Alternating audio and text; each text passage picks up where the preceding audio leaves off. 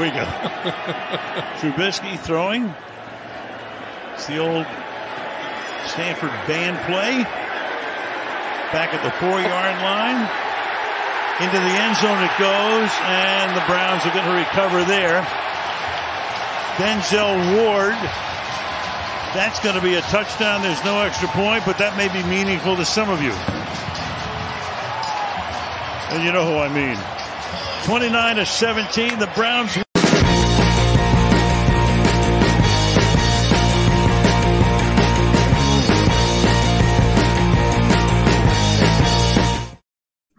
Yeah, in terms of who it was meaningful for, it was definitely meaningful for us at 4 o'clock in the morning, celebrating a Cleveland Browns victory in week 3. We can take the weekend off knowing that we have gone 2-1.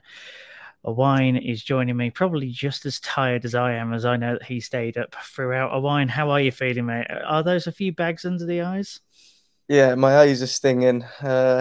Glad that we won, because obviously you feel much, much better after a win. And like you said, I don't think there's a better feeling as a fan in the NFL than if your team's won on a Thursday night ahead of the games on Sunday. So we can put our feet up, relax, and enjoy the football come Sunday evening. Yeah. Exactly, and I think it was a fantastic tonic as well, considering as to just how we lost on Sunday, to be able to rebound quickly and be able to refocus. But for those of you who have lived under a rock for the past 12 hours, probably by this point, Cleveland Browns won 29-17 over the Pittsburgh Steelers, with that final touchdown coming as time expired. Denzel Ward jumping on a fumble recovery for what was the only takeaway of which the defense ended up having all game, but we'll take all of them, especially if it means points. Just a quick podcast today. It's not going to be a massive hour-long one like our Monday ones. That one will be as normal on Monday, just that with Thursday night football, it didn't seem exactly practical to let the entire weekend go by. We'd much rather bask in this moment. Steelers victories don't come often enough, so just bask in the moment now and analyze everything while it's still fresh. So, Owain, let's start off with the offense, shall we? Once again, I think that the word to describe it was efficiency, wouldn't you say? Yeah, I think throughout the last 2 games, what you could say about the offense is that it's been pleasantly surprising. I don't think that any of us doing the season previews on any single Browns podcast would have had the Browns offense probably being the catalyst to the win last night, and would have been win on Sunday if apart from that catastrophic collapse at the end. But yeah, it's quite good to watch, actually. It's like you say, it's efficient. It needs 3-5 yard passes to get a first down, rather than, well, it would be 3-4 yard passes, but yeah. I knew what you meant. Yeah, free before the marker passes. Yeah. It's just those short yardage gains. And what I was impressed about last night, obviously we spoke. My key to the game was to keep the ball away from Minka, and Minka was nowhere to be seen at all last night, apart from when Nick Chubb was running him over. So I was really, really impressed with the Browns offense last night. I think Brissett to Amari Cooper is a joy to watch at the minute. I think watching Amari Cooper just shows, what a real elite wide receiver can do for an offense. He's just wide open the majority of the time, and it's giving Brissett some layups, which to be fair to him, he's hitting pretty much every single time. So yeah, Brissett got to give him massive respect for what he's been able to do over the last 2 games, because frankly, I didn't see any path sort of for him to be successful, and I thought it was going to be our defense holding us up. But to be honest, it's quite the opposite at the minute. It's quite refreshing to see as well. Yeah, I'd say that as well, especially in the fact that it's refreshing, because for the last several years, really, we've said, okay, the defense is giving you the keys. All we've got to do is just knock the door down. I wouldn't say that we're quite at knock the door down territory just yet, but we are definitely at a point where on any single drive, I feel comfortable enough that we would be able to drive down the field in order to get points at the very least. I look at the drives of which scored us points last night, and just to go through them in turn. So 60-yard touchdown, 79-yard touchdown, 80-yard field goal, 80-yard touchdown. That says a lot. The fact that we can build sustained drives and also controlling the clock as well. For 36 minutes we had the ball, 36 minutes and 9 seconds. If you're controlling the clock and you're getting first downs, that's the important thing there. And to your point on Minkah Fitzpatrick, his stat line was 2 tackles and 2 assists. That's how you keep the star defensive back out the game. I think that he was thrown towards maybe once. I think the other tackle and the assists are just he was in the general area after, or it was a Chubb run. But like you say, Chubb had him well under lock and key. Some stats on our offense then before we continue. Brissett, 21 for 31, 220 yards and 2 touchdowns. All of a sudden, my Watson prediction that Watson will end up getting more than Brissett starting to look a little under threat. We've seen a couple of 200-plus games now. Cooper, 7 receptions for 101 yards and a touchdown. Another monster game for Cooper. And again, another player having a breakout game of dependency for Brissett, of which is David Njoku. 9 receptions for 89 yards and a touchdown. And his touchdown was actually incredibly impressive, the way that which he had to go up and get it and still fall in bounds. That was great. One thing which I would say, though, about the passing game, and this will probably change when Brissett comes off and Watson comes back on, or hopefully actually it's just part of his general progression during the next couple of months, of which is that he's very effective at throwing within 2.5 seconds. They put that as a stat last night at the end of the third quarter. 12 out of 15 before the end of the third quarter thrown under 2.5 seconds were completed, but he doesn't move off his read very well. There were quite a few times last night, and I know that you raised it as well, where especially on third down situations, he'll lock in on a receiver and he won't see the obvious one in front of his face. You look at, for example, Bell, who was available over the middle in the third quarter, I think it was, which would have been an easy completion. Instead, he went to Cooper, who was double covered. Almost got there, but it was a tight window. But in any case, regardless of that, the game management of it all has been impressive. Moving away from the pass, though, what did you think of the run game? I thought it started out slow, but in the end, the numbers speak for themselves. Yeah, I think it's what we've become accustomed to when our pass game, we're not expecting much from our pass game. So what I mean by that is last season when Baker was struggling, we were relying on the run game so often that teams would stack the box and it would become hard for us to run at the start. And then if for whatever reason our pass game started to open up a little bit, then it would become easier later on. And I think we've seen that in the first 3 games, really, that the run game has been hard to come by at the start because teams are expecting us just to pound the rock all game.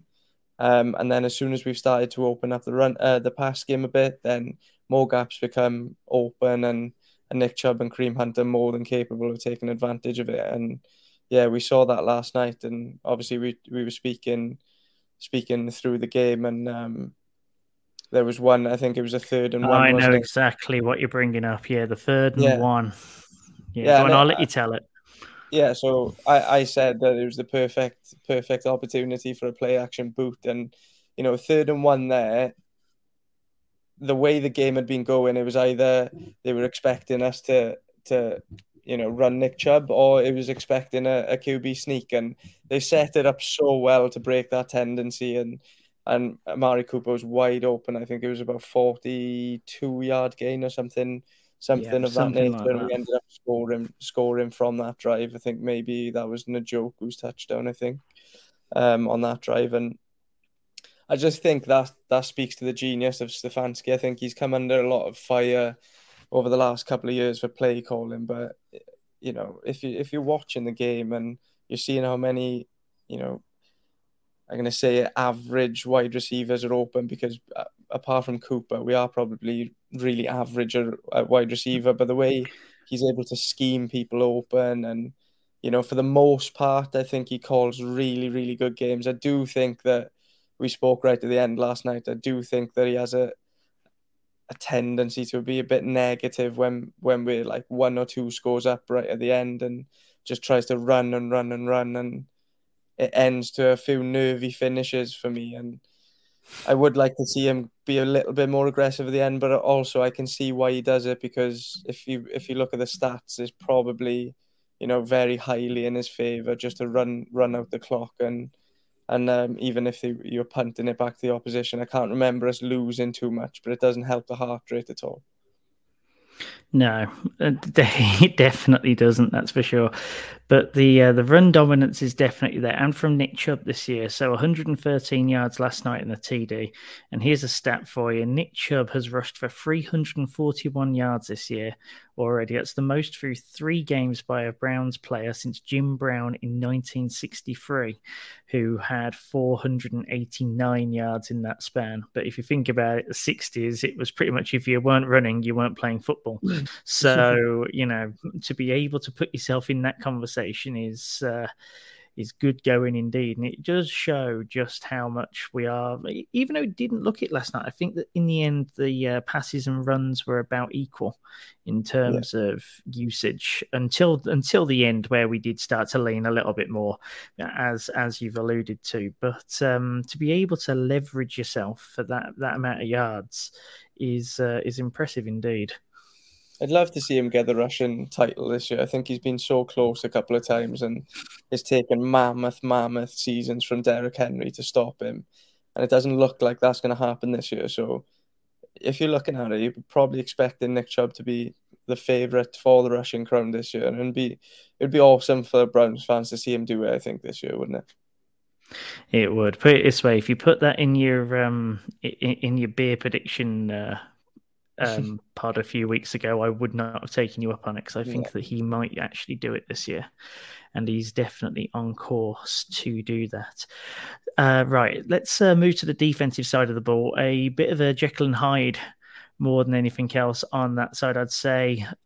Pittsburgh found it difficult at the start. Then once they got into it, much like how we got into it on an offensive side, they really started to be able to hit some chunk plays. Trubisky was able to hit people seemingly at will for a certain amount of time. He ended up throwing for 207 yards, 20 for 32. And it actually came in the second half, where the defense decided to stand up and be counted with a number of adjustments and moving towards something which we spoke about a lot last week, which is moving towards more of a man coverage than soft zone.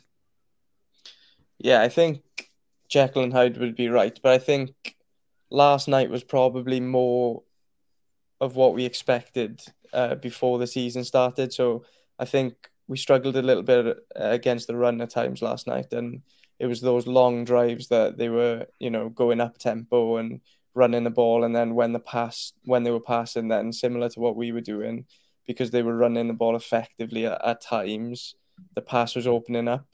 I do think they made some good adjustments at halftime. It seemed that way anyway. It seemed like they were stopping for the most part to give those soft zones, and I think that's probably something we've been crying out for as Browns fans for a couple of years now, because our DBs are capable of playing press man coverage and really locking down the opposition wide receivers. Funny enough, I didn't think Denzel had his best game last night. I thought Deontay Johnson did potentially get the better of him for the most part last night. But, there were a couple of key plays that Denzel did shut him down. But I think if you're looking at the 3 corners we have, especially with Martin Emerson now, who's, started the season really well. I know I picked him out for that goal line touchdown from Wilson the other day, but I didn't really put that on him. It was more I didn't know why he was lined up, in impressed man on the goal line in that situation. But Against him. yeah. But he's been really impressive, and he was really impressive last night. He was really unfortunate not to get that interception. I think he had probably a pinky toe out of bounds, but some play, by the way. And even, yes, if you look at his stats, that, he must have given up like 50, 60 yards last night, but most of that was off that one play to George Pickens where, the coverage again really good, and then Pickens comes down with a 1 in a million catch, and that's probably not exaggerating. It probably is about that percentage. So he's been really impressive, and you would just like to see us being consistently more aggressive with the way we play defense and not giving up these soft zones, because I think we can afford to be more aggressive. Yeah, absolutely. Something of which is going to be an issue from next week onwards, though. Well, it already has been an issue when you look at Jadeveon Clowney having gone down. There are likely to be more names added to potentially the IR. Definitely to the out list for the next couple of weeks. It's a good job we've got a long week, but in any case, I don't think that any of the two that went down last night are likely to come back for that game. So to give a rundown of the two main injuries, Anthony Walker Jr. Was diagnosed to have a knee sprain after the game. Now, both he and Jeremiah Owusu-Koramoah will have MRIs either currently or later on today, so we'll have better designations after this pod. A knee sprain likely takes around 8 weeks, if not more, depending upon the severity of the knee sprain. If it even is a knee sprain, obviously these are only primary designations with x-rays at the stadium.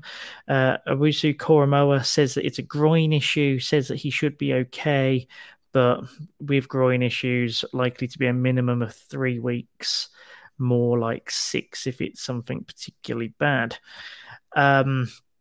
So obviously the linebacker set went down pretty much.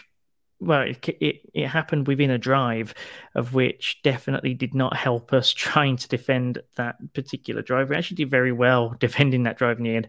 A lot of it coming down to Jacob Phillips. Jacob Phillips actually having himself a night despite only playing just less than half a game. 7 tackles, 1 tackle for loss, 1 sack, 1 pass defensed, and 1 QB hit. Does this show that actually the linebacker core turns out to actually have the best depth that our defense has? Well, I think if you look at the way it's set up, it's probably the most consistent room that they have on defense in terms of, you look at the depth chart behind Walker and JOK, and they're really similar actual players to JOK and Walker. So Phillips and Walker are quite comparable in the way they play. And then, Fields was described, coming out of the draft as a sort of JOK light.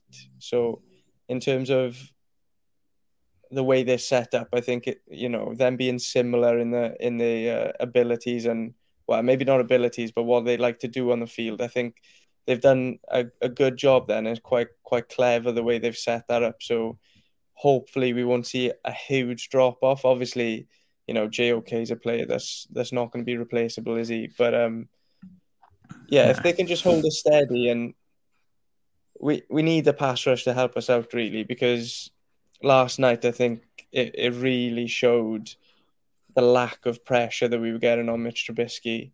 We didn't blitz him much until right at the end, and obviously Phillips got home and got that sack, but didn't blitz him much, and the lack of pressure did cost us at times. And when you're playing off coverage, then he's got all day to just sit there and wait for his man to get open, like we saw last week with the Jets as well. So obviously teams are going to game plan for Clowney and put, double, triple team him and, get the ball out quicker. So we're just going to have to adjust to that, and hopefully we get our guys back healthy as soon as possible.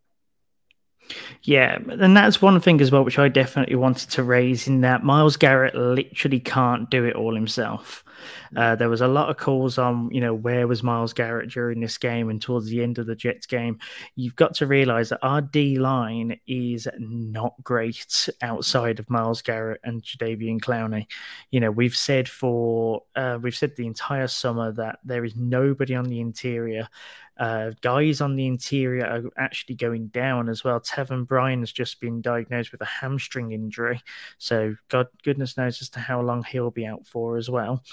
That just adds to it, and that's not even a name. It's not really even a name when it comes to impact players on the Browns defense, and especially on that defensive line.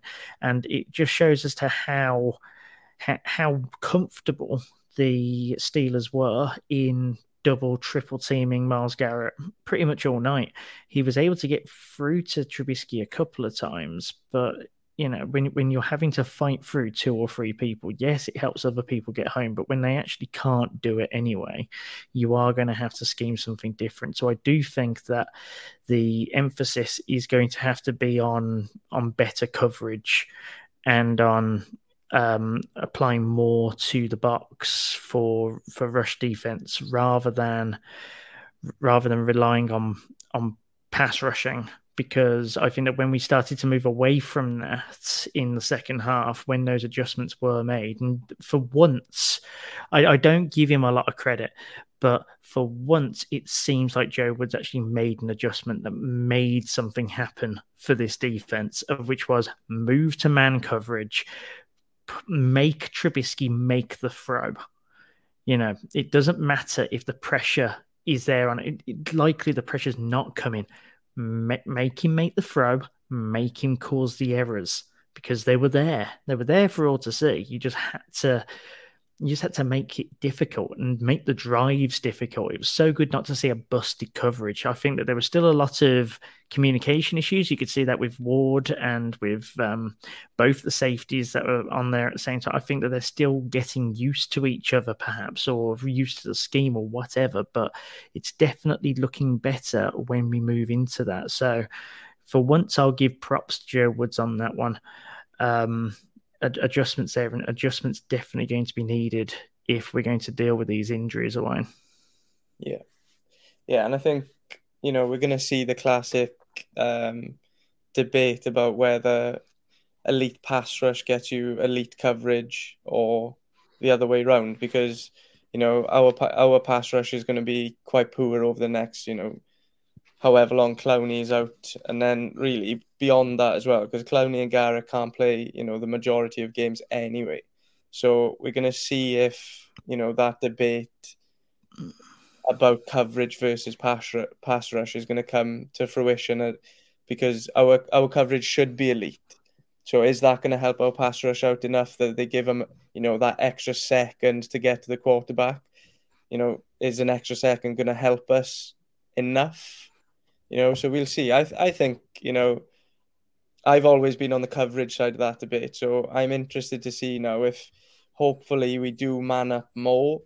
Hopefully we put Emerson, Newsome and Ward against these, opposition wide receivers. And if they end up beating, I personally can't see 3 wide receivers beating those 3 those 3 corners every play. I don't know about you, but if one beats him and then the quarterback, makes the read and hits him, then so be it. But I would rather see us be aggressive in man coverage than, give those soft zones and give easy first downs to the opposition all the time.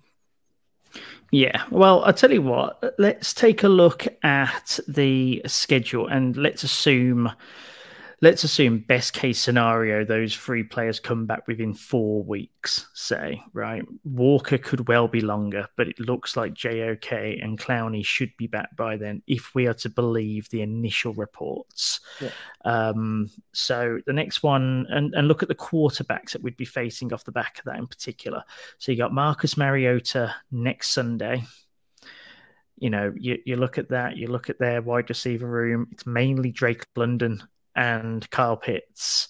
a lot is going to be put onto the linebackers to cause that coverage as well, and to force that back. And Drake London, you assign Denzel Ward to him essentially, and then realistically they'll probably end up defaulting to the run. Yeah, the one problem with that is obviously JOK would have been the Kyle Pitts eraser type player. Yes, obviously, because they would match up perfectly to each other. The one issue I have with Denzel Ward and Drake London is historically the wide receivers that Denzel Ward has struggled with has been those bigger body ones that will go up and moss him. So one example that particularly stands out to me was when we played Denver Broncos maybe 2 seasons ago, and Cortland Sutton had his way with Denzel Ward and bullied him a little bit that day. So that one worries me a touch. Because he's a bigger bodied wide receiver and Denzel doesn't historically do well against them. But it's obviously a big test for Denzel. And, if Denzel can lock him up, then they haven't really got anyone else apart from Pitt. So, yeah. I think the good news on that one, though, as well. Yeah, the good news on that one as well is that their offensive line isn't exactly ideal either, of which means that if you are looking for that one extra second, that coverage can give you them. You're going to probably find it there. The week after Justin Herbert and the Chargers, I think that's just difficult. Yeah, that's just going to be. I mean, that's difficult anyway. Yeah. I think that the only way in which you really get around that is by controlling the ball on our end and reducing the amount of clock that they've got to work with. After that, Matt Jones and the Patriots. I mean, that's fair game. Yeah, the problem with Mac Jones and the Patriots, and the closer we actually get to that game, is the worry I have with it is similar to what happened when we played them last season. Is the matchup there will be they will run Ramondre Stevenson down our throat, and can we stop that? And indications last night was that the defensive line is what we thought it was, and the run defense is not going to be great. So the closer we get to that game, I think the more nervous I'll be that there'll be a repeat of that game at Gillette Stadium where they absolutely battered us just by running on us all the time, and we just didn't have an answer to it. So I'm hoping that they, draw something up well in advance of that game, and they can sort of cope well enough with it. Yeah. And then the fourth one after that is the Ravens away, of which don't even need to discuss that one. I mean, coverage wise, you've just got to make sure that they don't take the top off you, and the rest of it will be. See, that's a game that you really hope that JOK is back for. Yeah. Because to me, JOK was brought in to be the Lamar Jackson whisperer. So realistically, if there's a worst case scenario for JOK, I really hope that it's within 3.5-4 weeks. So weirdly, that would be the one. Weirdly, that would be the one that I would be worried about the least, and I say that because the book on how to beat Lamar Jackson over the last couple of years have been manufactured pressure rather than rushing for. It's been the blitzes that have caused him the most problems. So, if anything, that one would worry me maybe the least out of the four. Well, after the Falcons, obviously, because the Falcons aren't great on paper compared to the Ravens, but in terms of the 4 rushers, that would worry me the least, because I would think that they're going to try and manufacture a lot of blitzes and manufacture a lot of pressure on that game. And it does seem that, either side kind of has a book how to deal with the other. I think that we saw a lot of cancelling out last season, and indeed the season before as well. And it's not like there are any changes in personnel on the coaching staffs on either of those. So probably a lot of cancelling out still. So, so that's the defense and the offense. I've got a couple of questions to ponder to you before we head out. Like I said, it was going to be a quicker pod today, just a half hour while we're on our lunch breaks. First question: why can't we close out games in a normal fashion? Why the issues? Why the necessity to put us through the pain of onside kicks and punts with 13 seconds to go? Yeah, I think we sort of covered it earlier. I think it's just a a philosophy thing with Stefanski and Joe Woods, because I think Joe Woods' philosophy when it comes to those late stages in games is he's perfectly fine with them picking up, 10, 15, 20-yard chunks as long as they can slow them down a little bit. And that's what he likes to do at the end of games. And then Stefanski likes to take as much time off the clock as he can on offense. And that tends to be a lot of running into absolutely stacked boxes where, we don't get anywhere with it. So I think it's a philosophy thing. But like I said earlier, I would be interested to look at the stats to see how many games we've actually lost late on from winning positions, or if it's just it makes us nervous because we're Browns fans. Because other than the Jets, I can't actually think of other than the Jets, I can't actually think of any games that we've actually lost from winning positions late on. I don't know if you can, but it just seems I don't know. I think wasn't the Ravens one a few years back where we had a kick.